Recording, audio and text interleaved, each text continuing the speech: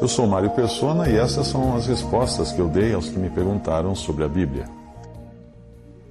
Você escreveu com uma dúvida sobre a nossa vida depois que sairmos da Terra. Eu creio que nós iremos sim nos conhecer lá no céu, na presença de Deus, e seremos conhecidos também, reconhecidos. E talvez a gente possa aplicar até 1 Coríntios 13, 12 nesse sentido.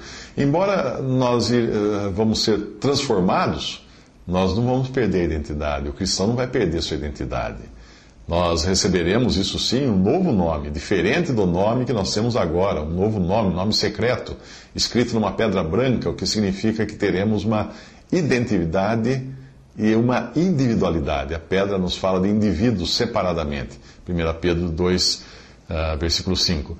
Mesmo antes de recebermos os nossos corpos glorificados, se for o caso de nós morrermos antes da ressurreição ou do arrebatamento, nós continuaremos a ter a nossa individualidade na presença no céu.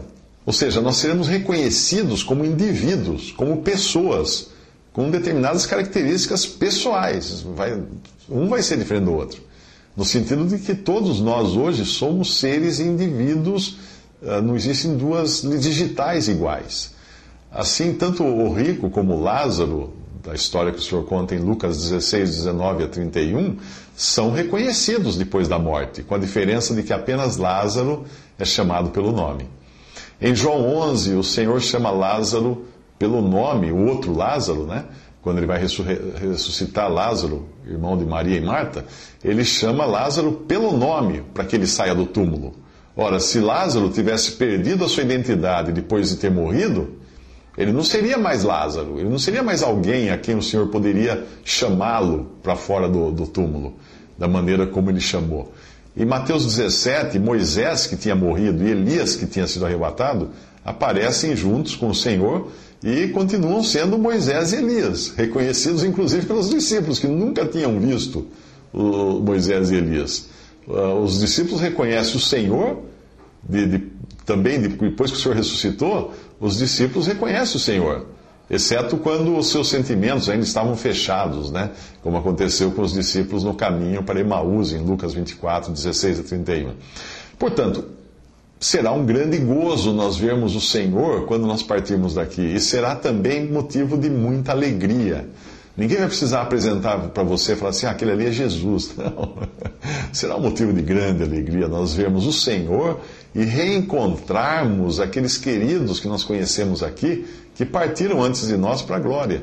Apesar de alguns acreditarem que no céu nós não veremos nada além de Cristo e nem iremos querer reencontrar ou interagir com pessoas, é preciso lembrar que quando o apóstolo Paulo escreveu sobre o arrebatamento da igreja, ele fez isso como uma resposta ao anseio ou à preocupação dos tessalonicenses que tinham perdido seus entes queridos, que tinham morrido na fé.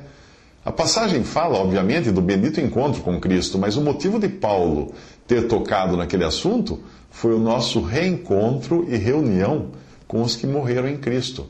Lá, 1 Tessalonicenses 4, de 13 a 8, veja, ele começa falando disso. Não queremos, porém, irmãos, que sejais ignorantes com respeito aos que dormem, aos que morreram em Cristo, para não vos entristecerdes como os demais, que não têm esperança. Pois se cremos que Jesus morreu e ressuscitou, assim também Deus, mediante Jesus, trará em sua companhia os que dormem. Ora, ainda vos declaramos, por palavra do Senhor, isto: nós, os vivos, os que ficarmos até a vinda do Senhor, de modo algum precederemos os que dormem.